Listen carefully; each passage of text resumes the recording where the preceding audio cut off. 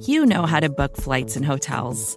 All you're missing is a tool to help you plan that unbelievable travel experience. That's why you need Viator. Book guided tours, excursions, and more in one place. There are over 300,000 travel experiences to choose from, so you can find something for everyone. And Viator offers free cancellation and 24/7 customer support for worry-free travel. Download the Viator app now and use code Viator10 for 10% off your first booking in the app. Find travel experiences for you. Do more with Viator.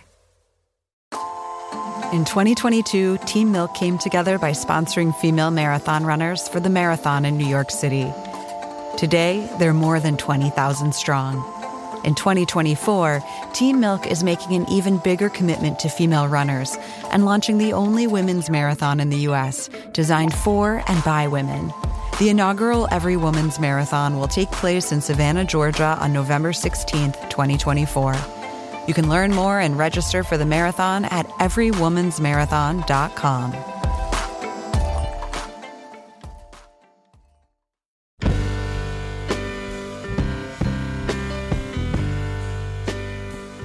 Hello, welcome to the Longform Podcast. I'm Max Linsky. I'm here with my co-hosts, Aaron Lammer, Evan Ratliff. Gentlemen, hello. Happy holidays.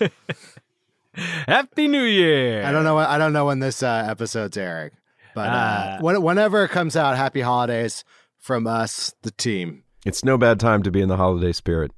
This is the last episode of the year. We're going to take a break over the holidays. We're going to put a couple episodes through some of our favorites, some classics. But for this week, the last episode of the year, I talked to Mina Kimes, former guest on the Longform Podcast, incredibly early. I am going to say episode... I'm going to say single digits. Yeah, I think it's either 7 or 9. One could have argued that I could have prepared enough to know that, but I'm just looking at it on my phone. No one would argue right that. Now. She's lived a lot of life since then. Number 12. Longform Podcast, number 12. And you're right, Aaron. She has lived lots of lives. So when she came on, she was an investigative reporter with Fortune. She was like doing stories about white-collar crime. She went from there to Bloomberg and was doing the same thing. And then in what feels, at least to me, like a kind of wild thing, Megan Greenwell, former Longform Podcast guest, was editing at ESPN The Magazine, and she convinced Mina to stop writing about financial news and start writing about sports. So she went to ESPN as a feature writer, and then over the last several years has become a real jack of many, many trades. She is on TV all the time. She hosts podcasts. You've probably seen her on TV, even if you don't realize you've seen her on TV. Exactly. If you've set foot in a sports bar in the last few years, you've probably seen her. Yeah, her like bread and butter is the NFL. And one piece of context, there's lots of NFL players named in this episode, and we don't exactly explain who they are. So oh boy, just grease on by that as you're listening if you're not an NFL fan. But we talked a lot about what it's like to report and commentate on the NFL from within ESPN, which is one of the NFL's biggest partners. But we also talked about basically how Mina juggles all of these different things. So she's like still writing features. She is on TV all the time. She hosts ESPN's new daily podcast, which is like a big, ambitious project. And I just want to pause here. We're X years in. Can you guys imagine hosting a daily podcast? Well, I can't even really imagine it if that was all you were doing, and it's not even close to all she's doing. Way too much. I don't want to spoil this interview, but it is basically me over and over again being like, how do you do all of this? Which is sort of a conversation she wanted to have. Hey, by the time we talk to you again, you will have made your New Year's resolutions. And one of your New Year's resolutions may be to start an email newsletter. I don't know. Could be. Do it with MailChimp. They make it really easy, and you don't even have to start paying right away. So it's not like you can use that as your excuse like it is for the gym. You can start an email newsletter in 2020 for $0 with MailChimp. So do it. They're a big supporter of the show. I just want to thank them for the whole year they've been making this show possible. Thanks to MailChimp. And now here's Max with Mina Kimes.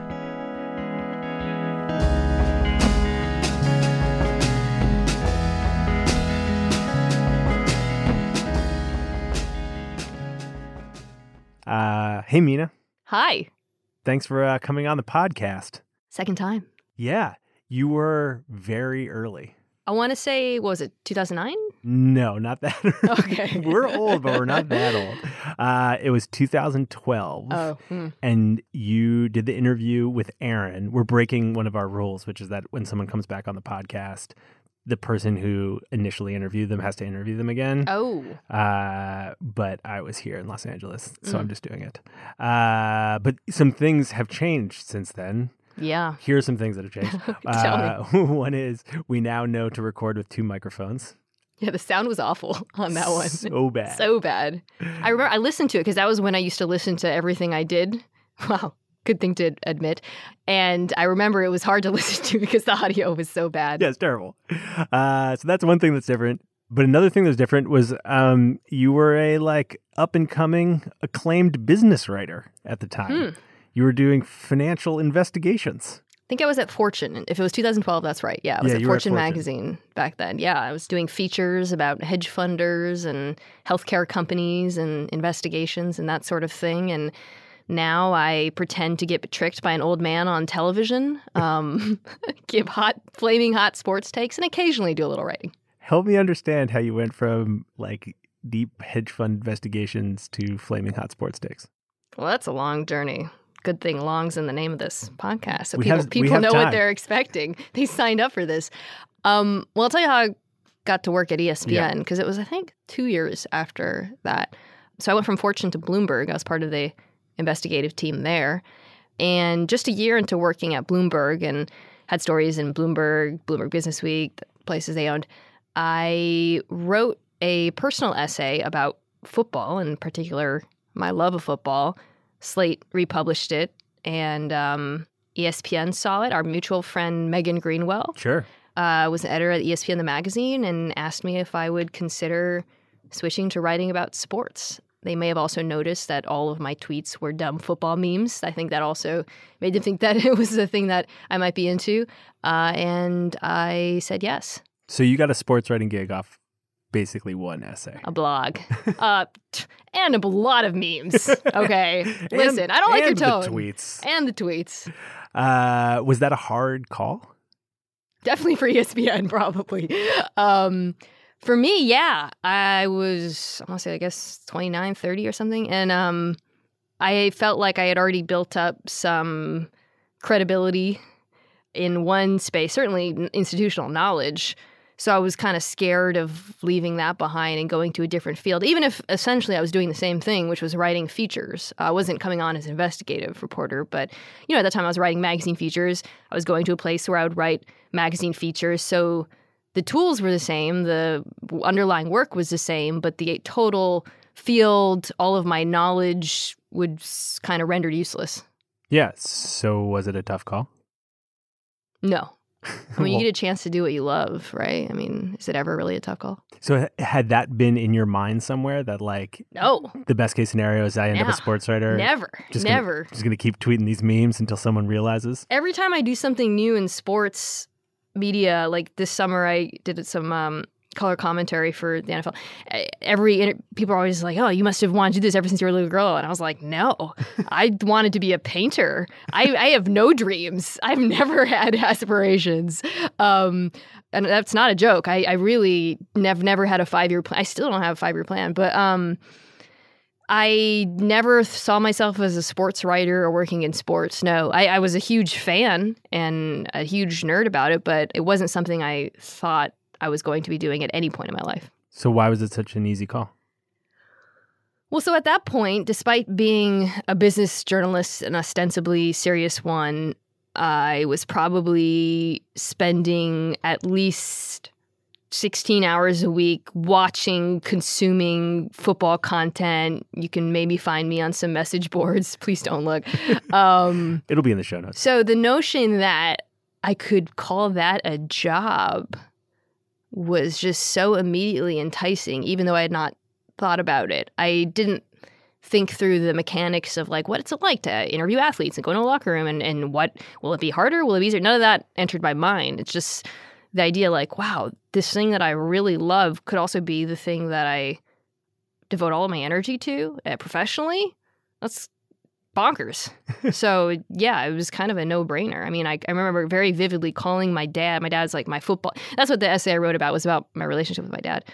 And I remember calling him, and the first thing he said to me, I'll never forget, Max, like it honestly brings a tear to my eye. Will I get free tickets? I said, I don't know. He said, you should probably take it and let's find out. Did it work out for him? No, he does not get free tickets. That's not how it works, guys. I don't have free tickets for anyone. It's potentially like a fucked up question, but like, curious. Good setup. Were you worried at all that it was like less serious? That's not a fucked up question. That's a super rational question, I think. And I think maybe serious isn't the word I'd use to describe my own concerns, but like impactful. Yeah. Because, at the time I was doing investigative stories. I felt like I was doing important work. I was really proud of a lot of the stories I did. The stakes were high in those pieces. Yeah. So yeah, that was something that I think entered my mind. Like, will I miss sort of writing about these topics? I have had some opportunities to do investigative work at ESPN or to write about super quote-unquote serious subjects. But I think what I've found, and this is something I did not know would be the case going into it, is that sports stories, and at the risk of sounding a bit self-important, maybe someone like me writing sports stories or talking about it in particular can have an impact in other ways that have revealed themselves to me over time. Let's spend some time in that self-importance. That's the tagline for this podcast. Let's spend some time in that self-importance. It's the tagline for the entire podcast. Yeah, really. What does that look like to you? Like, what was revealed in that way? I think finding out that even sports stories about topics that aren't like, I don't know, just the more serious ones I did. Like, what was it, last summer? I did a cover story about Aly Raisman. That's a serious story, and her becoming sort of an advocate for Me Too. I did an investigation about a company called Advocare, a multi-level marketing company. Stories. So, awesome. Thanks. Those are serious stories, right? And so, you do a story like that and it's going to hit people a certain way and you'll get a certain kind of feedback. But sometimes, I would just do like stories about football players and I wouldn't think anything of it. And I would get a letter from someone saying, hey, like, I was having a really bad day and reading this story about an athlete I love and I knew nothing about, like, made me feel better, or it made me more excited to watch them play, or it made me more excited to, I don't know, go exercise or something. And I think, people don't really write those kinds of letters about hedge funders. I just think sports touch people in a different way, and people let those stories into their lives in a very different fashion from anything else. But what did you mean by someone like you doing it? Oh, I think also, I guess that might be a little bit less about writing and more about my work just kind of being a gas bag, right? Because for people who are listening who don't watch lots of ESPN, can you define your gas bag work? Yeah. So I am an analyst on a bunch of our shows. I do radio as well. And shows like Around the Horn, Highly Questionable, where we debate sports topics. Again, some serious, some not, give takes, and there's nothing radical about it at all. But obviously, having people like me is somewhat new to the space, but me and some others, obviously. So that in itself is novel and I think interesting to people. How does that interestingness manifest itself? I'm trying to find a way to say this. It doesn't sound self-important. I don't know. People always ask. It's the tagline of the podcast. I know. It's okay. I know. I'm trying to. That's the second part. I'm trying to find a way. I don't know. You asked me if I had ever thought of myself doing this, and I said no. And some of that is because I had dumb ambitions as a child, being a painter and having a daughter named Denim or whatever. But some of it is also just because I didn't really see that many people like me and didn't have that idea in my head. So it's good to think that could change. Do you see that changing? Like, does that idea manifest itself in some way? Just today, a 3-year-old girl walked up to me on the street with a... No, just kidding.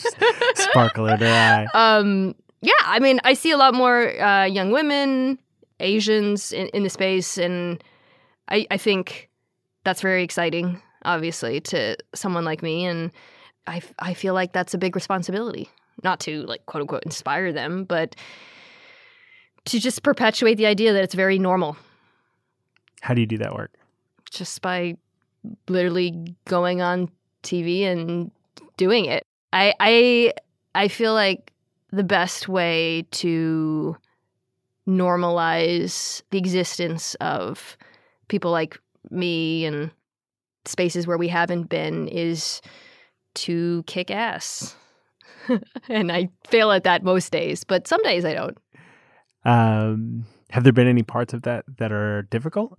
Yeah. You know, like, yes, Sure. you have 3-year-old girls coming up to you on the street with twinkles in their eye, but like, what's hard about doing that? Well, you know what's harder? So the transition from being a writer to being an analyst, a commentator, and a writer, it's difficult to me. I think a small part of it is that consciousness of that sort of representation or lack thereof. But the bigger part for me is I just never saw myself being a commentator. I mean, I was always a behind-the-scenes person. I'm a writer, you know, and I think some writers make the transition to doing television work more easily than others. A lot of commentators are former reporters and writers and of different stripes. But, you know, as a writer, I liked observing and documenting and witnessing things and then synthesizing them. I did not like performing or being the person who's written about, and sort of to be on the other side of that is something I did not anticipate and I've had to learn how to do. Did you like performing like in some other aspect of your life? Like, Yeah. Were you a performative kid? No, but I do think there is an element of performance in reporting, and in particular, reporting profiles and features. You know, I know I just said you're kind of a fly on the wall and you're observing, but that's not really true. You're facilitating, and that does require an element of performance. I think that any magazine writer would attest to. Being a reporter, and especially I think reporting magazine pieces, it's so active. Your brain has to be working so quickly. You're anticipating what the person's going to say, where you want to take the conversation. You're sort of writing, directing, and producing all at the same time. And it does require you, I think, to be a performer in some ways. And so even when I saw myself in that role and not as someone on camera, I was still performing. So there are some like shared muscles. Just one of them, there's like a camera in front of you. Yeah, definitely. And also writing is still, I mean, I don't write the things I'm going to say, but my brain does the same functions, which is, you know, taking words and trying to put them together in fun and interesting ways. Yeah. Totally. It's a very different kind of writing.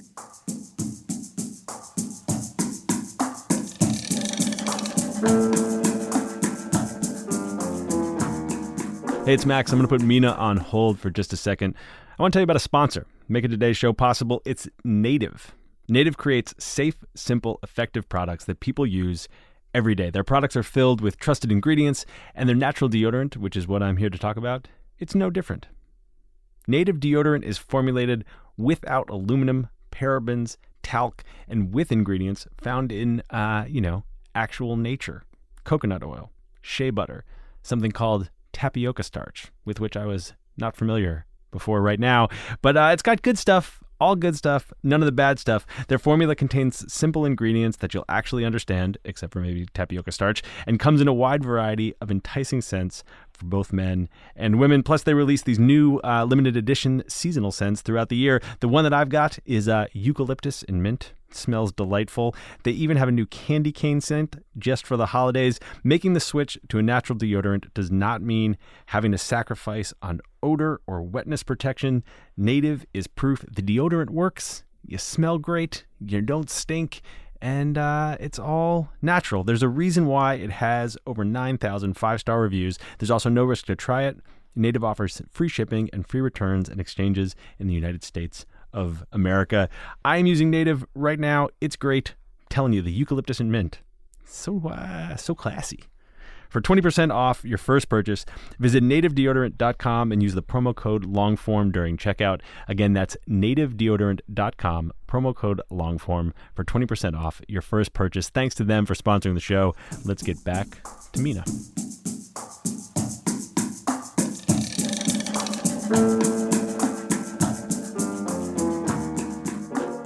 Let's talk a little bit more about the transition from the business stuff to writing about sports. Like when you showed up, so you you take that gig.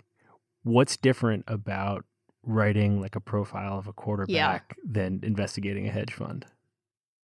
So the biggest difference is most of the people reading it already know who that quarterback is and give a shit about him. So there's also been a lot written about him, right? So in that way, it's a lot more like, I think, writing about Hollywood or an actor or an actress. Like, the burden on you is different because in some ways it's lower because people care, but in other ways it's higher because people already know a lot about this person, right?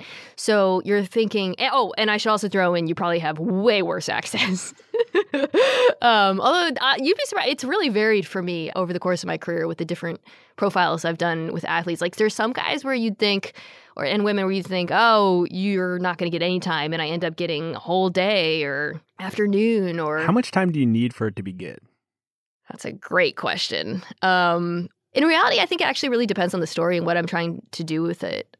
What's ideal for me, and just we're talking about profiles, is to spend at least a couple hours talking to someone and ideally seeing them like move around in the world in some way, in some situation that gives me some insight into who they are as a person, whether that's talking to fans or a waiter or a teammate.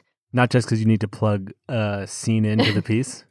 No, I find that so valuable. I feel like I'm able to glean so much insight. I mean, I can think back through my pieces and think through like, wow, like I really learned a lot by just watching how this person interacts with other people. Is there like, it seems like there's like an example you're thinking Oh gosh. I mean, I could just go through all of my pieces. Like, I think there's always been a moment where I'm like, oh, okay, that's who you are as a person. Is that how it works? Like you have some moment in the process where you're like, and now I understand you. Kind of, yeah. I try to go into all these profiles without a preconceived notion of what the piece is going to be about. I know what the tensions are. Like if I'm writing about a player like, I don't know. My very first cover story at ESPN was about Darrelle Revis, cornerback. He just signed a big deal with the Jets. And the pressure point was like, oh, he's like this mercenary businessman. He's like held out. He's, So I met him. I remember he was very late in New York. And we went for a walk. We walked really far and just talked down all the way down to Soho. He had like a sushi restaurant he wanted to go to. No one recognized him, which actually that itself was kind of interesting to me. A lot of NFL players don't get recognized, by the way. Helmets. And it's the helmets, yeah. And he's kind of an anonymous guy too. And anyways, the pressure point was like, okay, he's this mercenary. He's holds out. I think at that point had made like, I don't know, 160 million or something crazy. So going into it, I was like, he's the savviest businessman. I'm going to write about how Darrelle Revis is like figured out the NFL and he's this great businessman. He's so savvy, and he is. He's a really smart guy. But as I spent time with him and watched him interact with people, and then I remember I went to his apartment to do the last interview, and there was this weird moment where he had like a blanket. So he's telling me he's like such a loner. He he'd just gone on vacation by himself. And That's amazing. He had a blanket. Yeah, it was funny. He had gone to like Toronto, and he showed me like a selfie he had taken on the CN Tower of himself, just by himself. And he was like telling me he loves to like go to parties and just ghost everyone. And like, okay. And during the interview, he took out a blanket and he kind of like wrapped it around himself like a babushka, so only his little face was poking out, and was talking to me. And in that moment, I was like, oh, you're just a weirdo. You just don't care what and I realized like, oh, this guy isn't able to hold out and do all this stuff financially because he's like this canny businessman.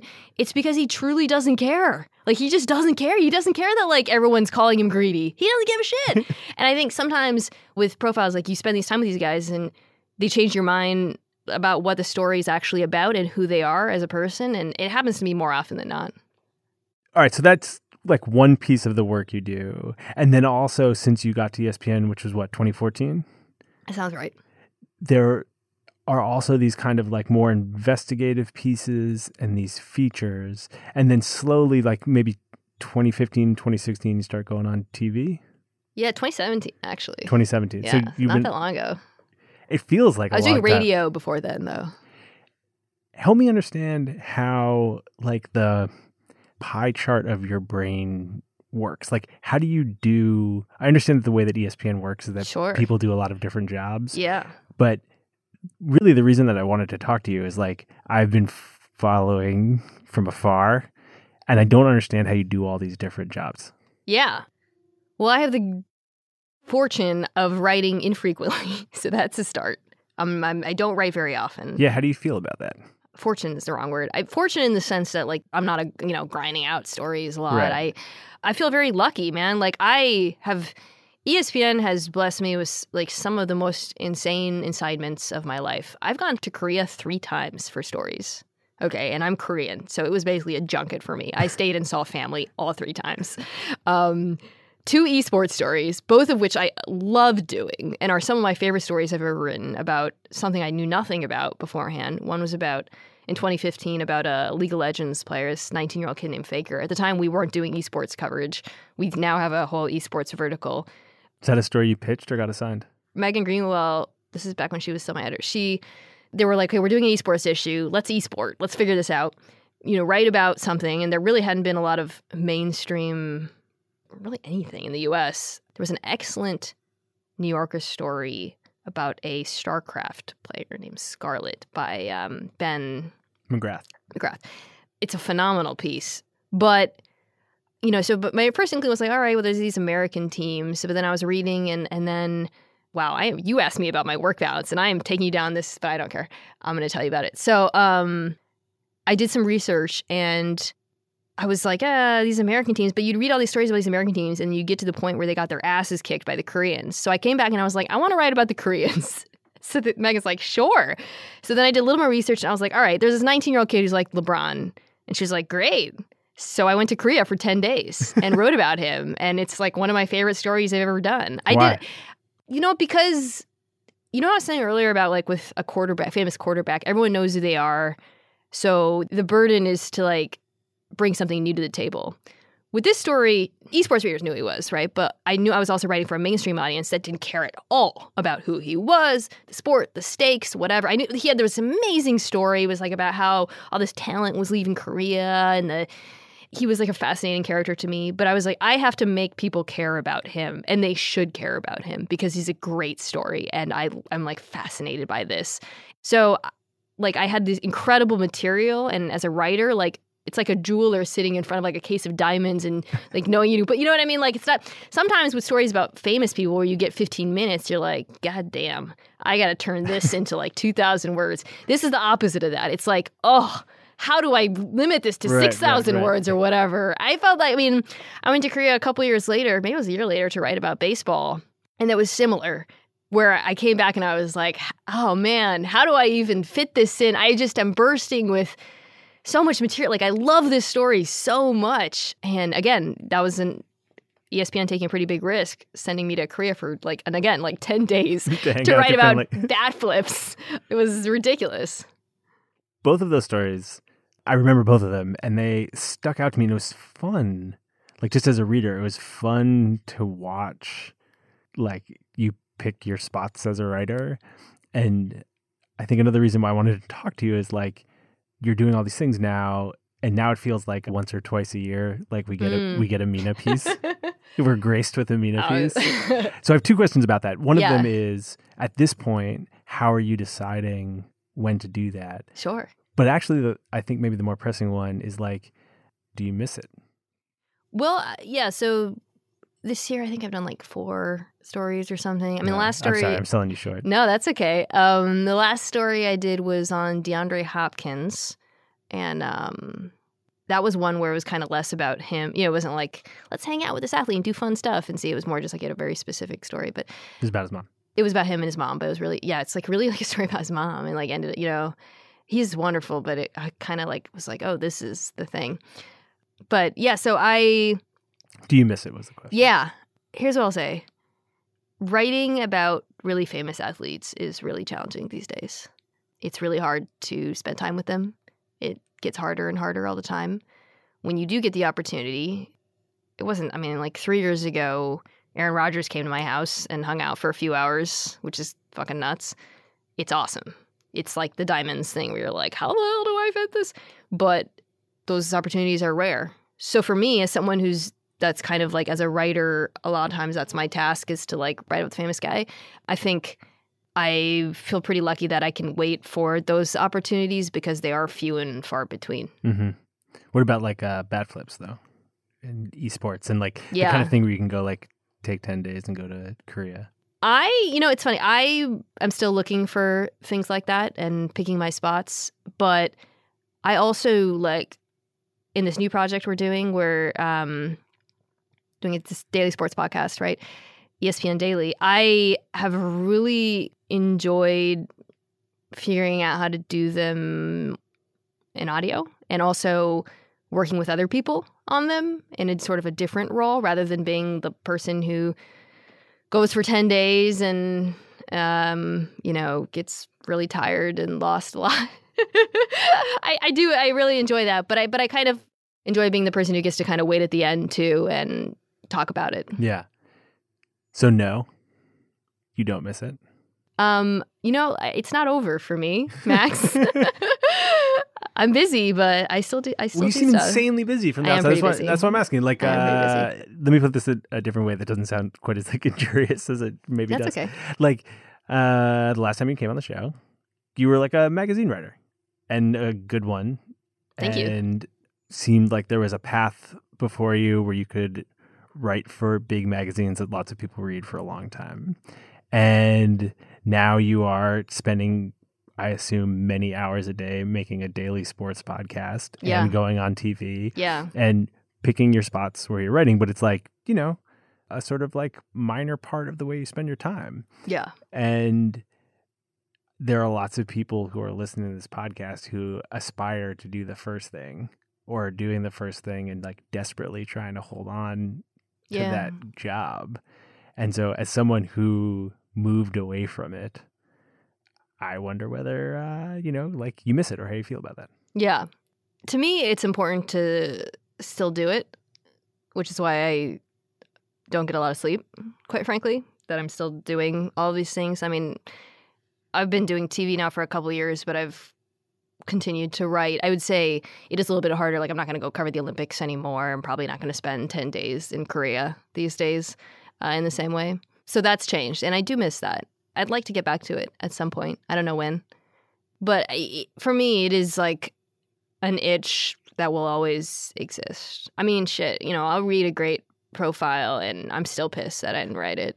And until that goes away, I'll probably keep doing it. Well, I think maybe that's part of what I'm asking is, like, it's hard. Like, magazine writing's hard. You can spend all of your time doing it, and you'd still, like, there's still, like, room to get better all the time.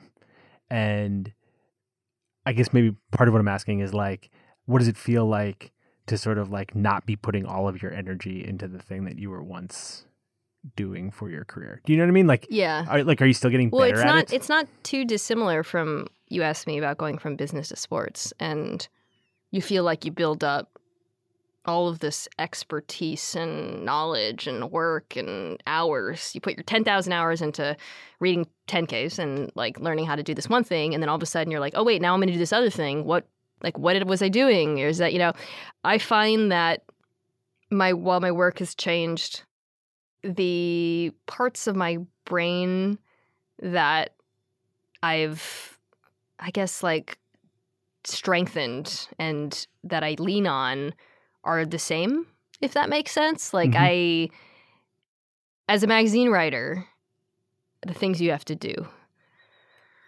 list kind of the things I was describing earlier. You're writing, producing, directing, you're synthesizing, you're always looking for the angle, you're looking for what's next. You're thinking, even though you're not performing on camera, you're performing. You're saying, what can I say to make this person comfortable? What can I say to move this along? What can I say to facilitate the right sort of conversation? What's the actual story here? How do I tell this story? How do I make people give a shit about this story? Those are all the things I still use in audio, television, whatever.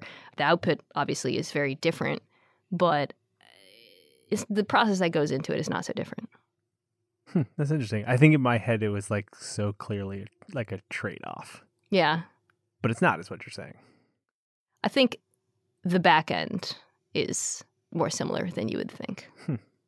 I look a lot better because now they put makeup on me, and honestly, that's very different. The front end is, let me tell you, it is different. But yeah, everything that goes into it is actually, there's a lot of similarities. The research element. No one ever talks about the research. Talk about the research. I mean, like, with magazine stories, but certainly like this with business, but with athletes as well. If I'm writing about, like, I don't know, like Aaron Rodgers or whatever, I would read literally everything ever written about him.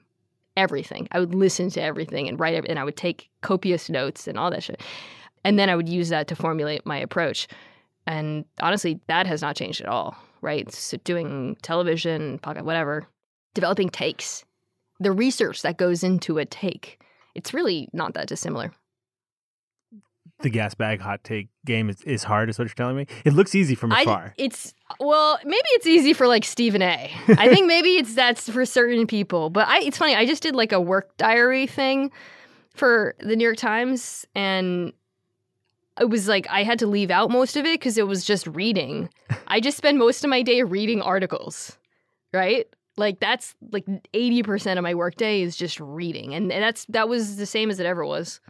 All right, well, walk me through, like, what's your workday now? Oh, boy.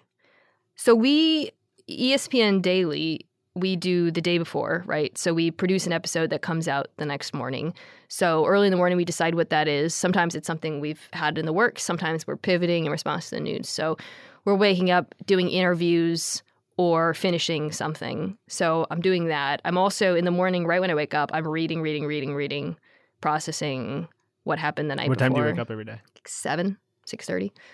So sometimes I'm on television. If I'm on a show like Around the Horn or Highly Questionable, that takes me out of pocket from like 9 to 11:15 or so. And how often do you do that? A couple times a week. And how does that get decided?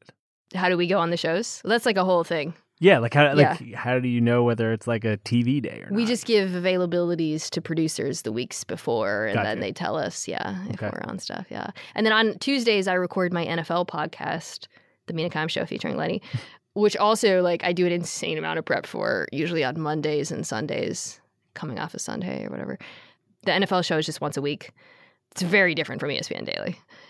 You would not like it if you don't like football. I'll just sum it up as that. Or dogs. And then for the daily podcast too, on average day, so we're doing interviews throughout the day.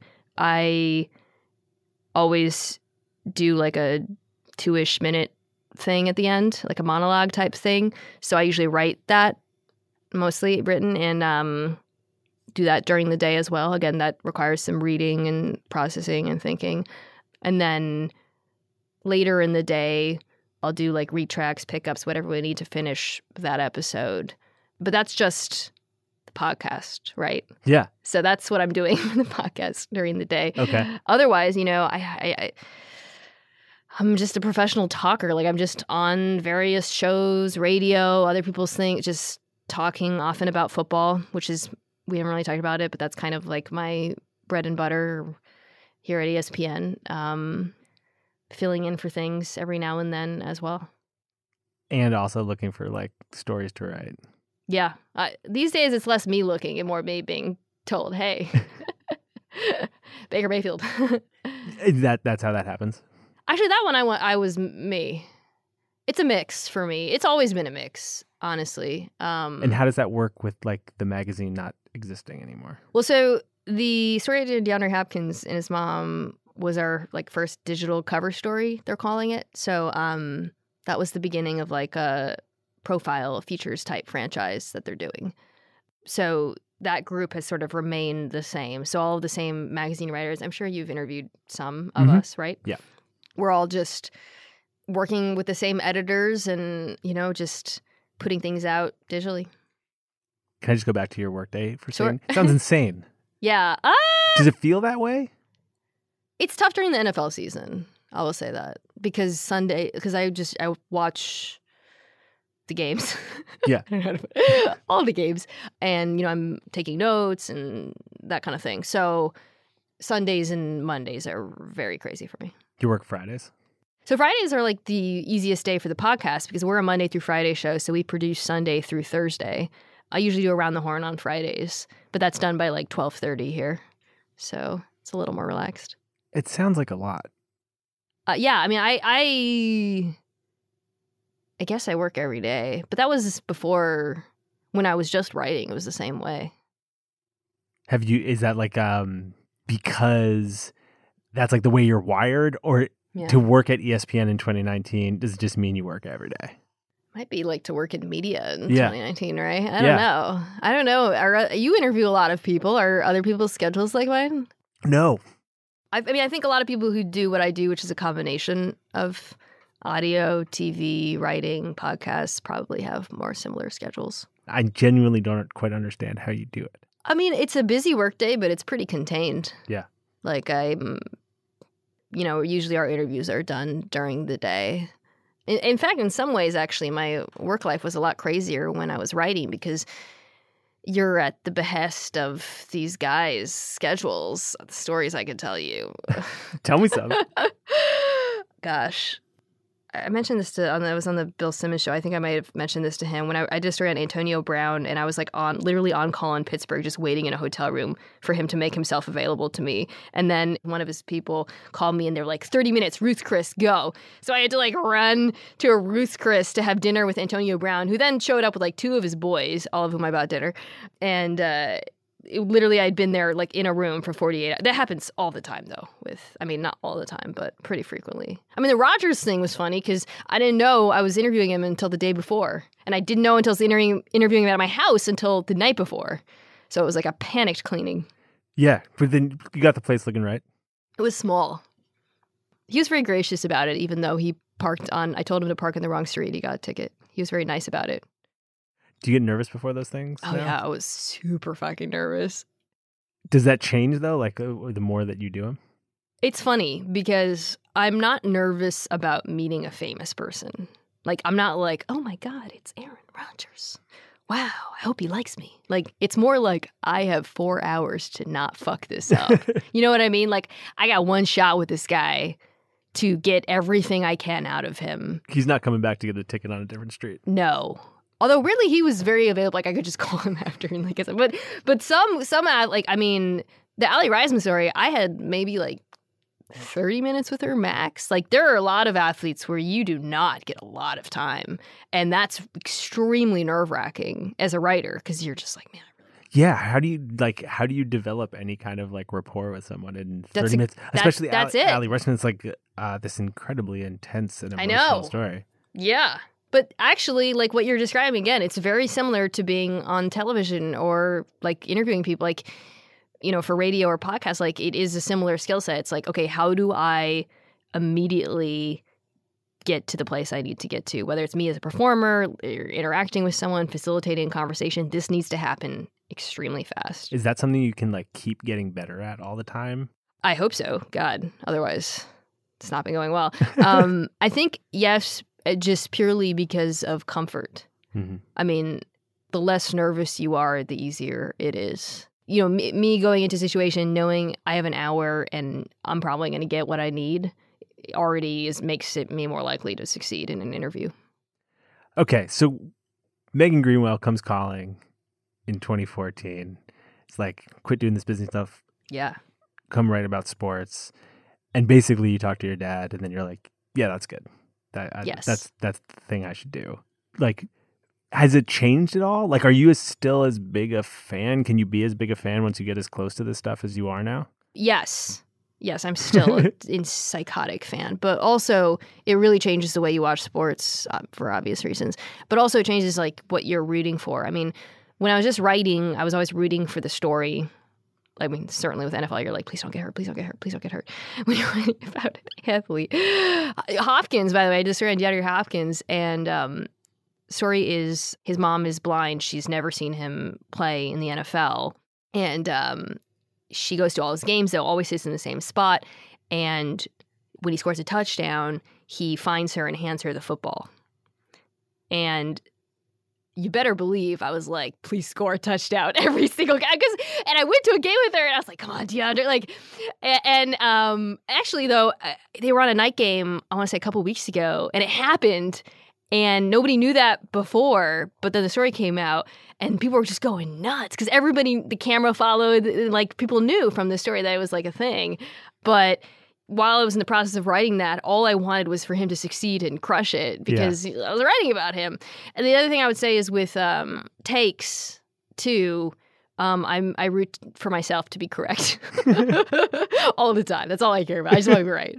So if like you predict what's going to happen in that night's game, you're just rooting for your prediction. Well, I generally, like, especially in the NFL, I give like analysis of what I think about players or whatever, and you'd like to not be like wildly proven wrong. Can I ask you a question you probably can't answer? So. I've been watching football my entire life. I'm a football fan. Sure. Increasingly, I feel bad about it. People ask me this all the time. It's not. Okay, great. Yeah. Do you feel that way? Does the sport feel problematic to you? Yeah.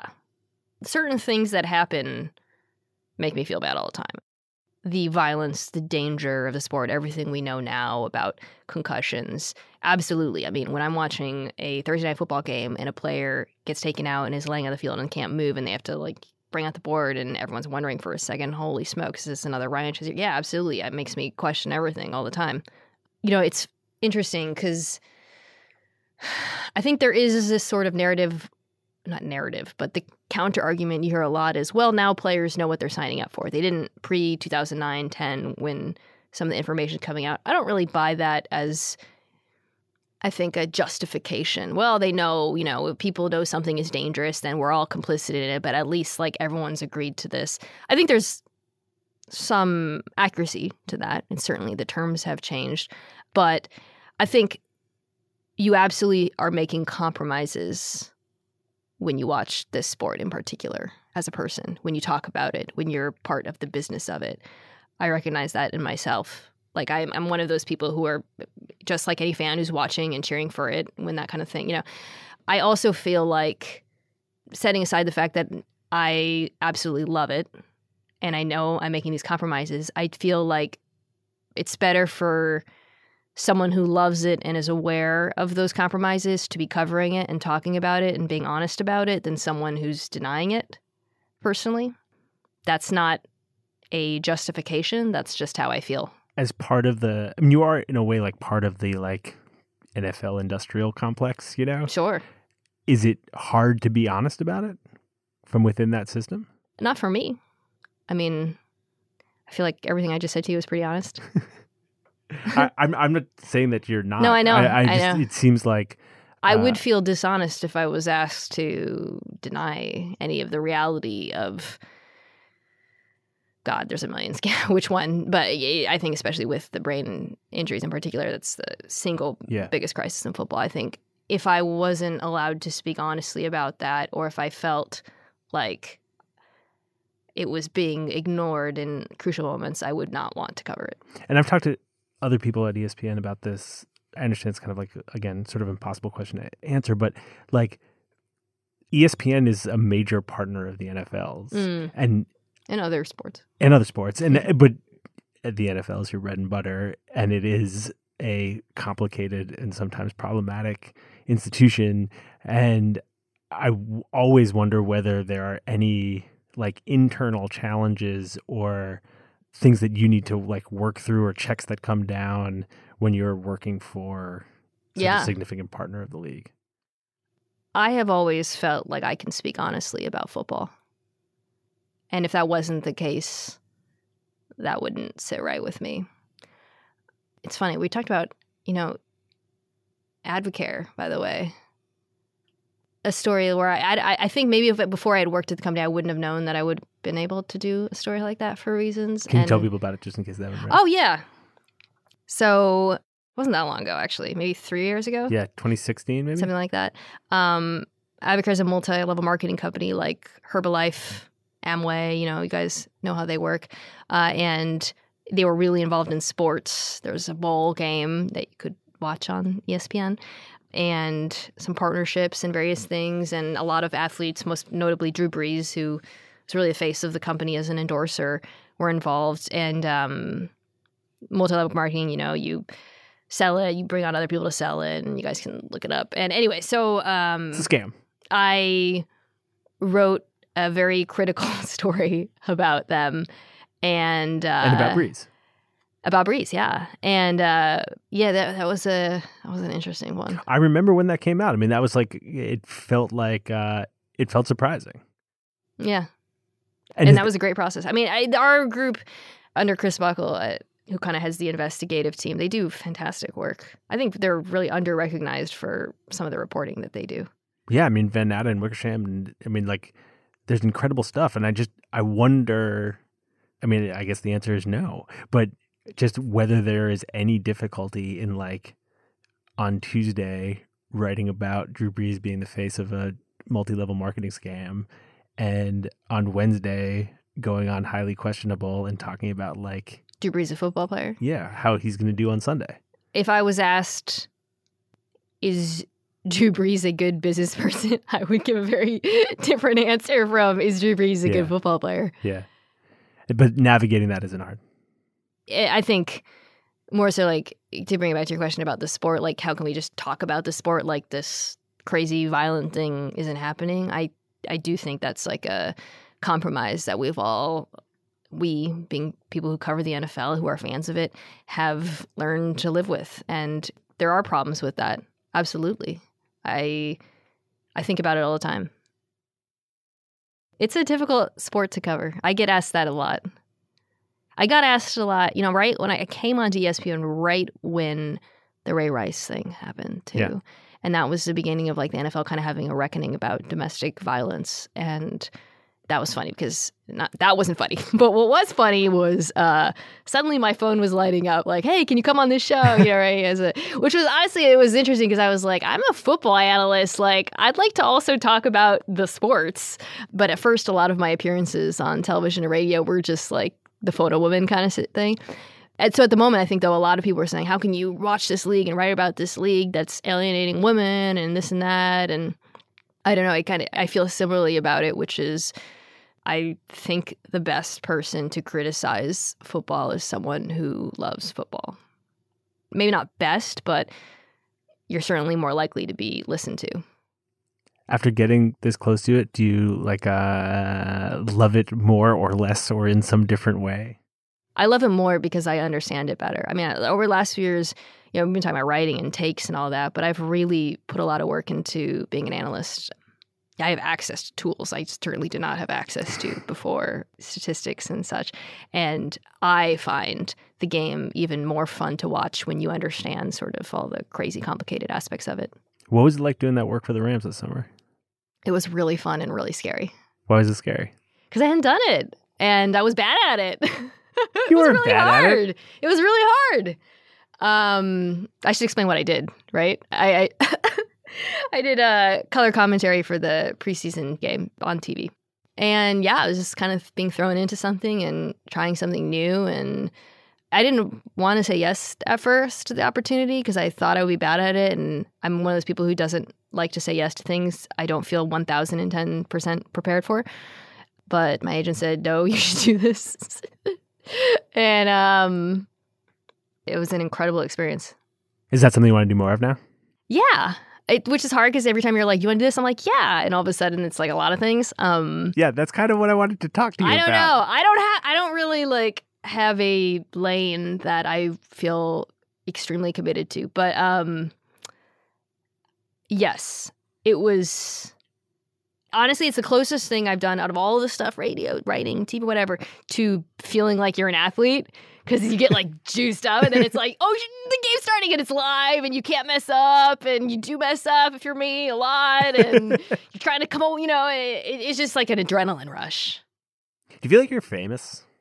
I am famous amongst maybe like 22-year-old males who watch ESPN between 4:30 and 6:30 p.m. That's your demo? Actually, I had a live podcast show for the football show in Seattle, and there were so many women there. It was awesome. A group of girls like came as a group, like 3-year-olds with twinkle in their eyes. Yeah, I know. And they're like, "You're so inspiring." I'm like, "Yeah, thank you." No, I you know what's really sad? I don't know why I'm telling you this. If I'm wearing my television makeup and hair, I get recognized so much more. Really? I know, which now I sounds like I look like extremely different, but yeah. So I think that means I'm not. I'm not sure that's what that means. It doesn't mean anything good. I don't know why I said it out loud. Just means this like split brain life of yours that I keep asking about over and over again is real. Right. There's like makeup. Not makeup. It's really weird.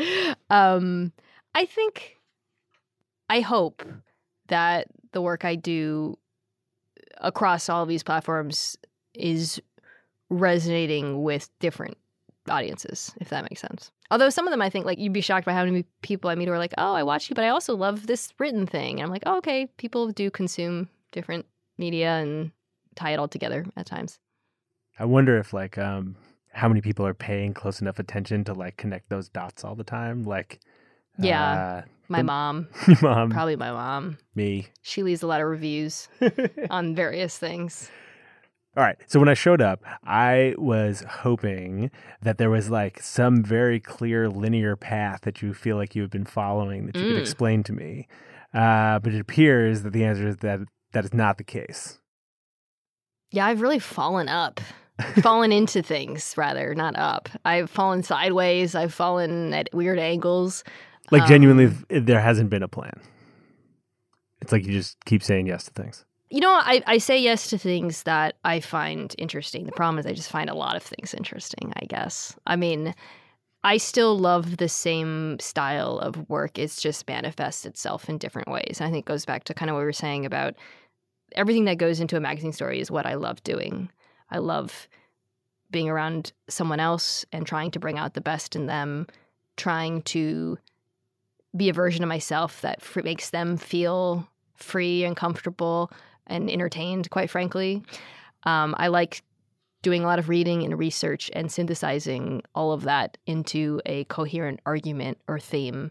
And I find that, like, all across all of my work, I still do all of those things. So what happens next? I'm taking a vacation shortly, yeah, for a few days. During the football season? Bold. It's during the week. It's going to be like a Tuesday through Saturday situation. Well, after you get 5 days off, what's going to happen now? Like, can you keep balancing all these things? Well, I really hope I would like to grow this daily show, because one of the things I've really loved about being a sports writer and doing the kinds of stories I did, is that even though I'm like a crazy football person and love nerding out and just like really, really obscure shit, there's nothing I love more than when someone comes to me and say, hey, I don't care about football, but I love this piece. And I feel like with this show, we have the ability to do that as well. And I think that's always been something at ESPN in bits and pieces and pockets, right? Coming up with stories and angles and analysis that can, yes, sports fans will like it, but that you can make people care about sports stories, or you can make sports fans care about issues that go beyond sports. So I would really like to be able to do that with this. It's new. We're still growing it and kind of figuring it out, but I think it has that capability, and I think that's really exciting. We had Michael Barbaro on the show a while ago, and he talked a lot about how they had to make this conscious decision that, like, to do that show, it needed to be his whole job. And he was, like, on the politics desk at the Times. Right. And the deal was, like, you don't do that anymore. You do this. And I think I'm actually, like, a little surprised to hear how much you're sort of fitting in around that, because doing a daily podcast that's as produced as the one that you're making is, like, it's a huge lift. And maybe I just am asking the same thing 3,000 different ways. But, like, to pull that off, like, to do that, to do it well, do you think you can keep doing all the other stuff too? Well, we could always grow our staffs. That would help. But, yeah, I don't know. I'd like to try, because I really like the way my other work informs this. I find that whether it's doing a podcast or a radio show or TV show, it helps a lot to be, if you're just kind of myopic and you're focused on the show and you're not engaging, whether it's as a writer or whether you're talking to people across the company constantly, it can be hard to come up with ideas and new approaches. And I think that's, for me, been one of the benefits of doing a lot of things. It's exposed me to a lot of ideas and perspectives that I probably wouldn't get if I was just on my own. I feel like this whole interview is me asking you over and over again, like, this seems very hard. Are you okay? I mean, I don't know. I do my best. Well, thanks for doing this. Thank you.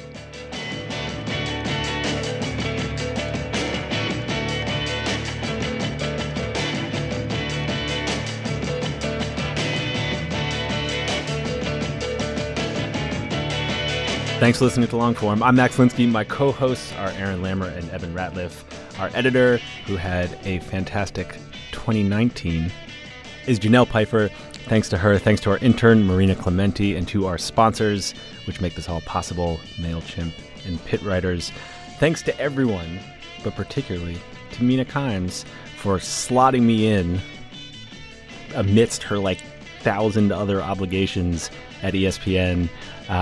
Someone literally came in and was like, you have to stop asking her questions. She needs to ask someone questions now. Mina, thank you. We're going to take 2 weeks off. We're going to put some favorites through the feed, and we'll be back in January. See you then.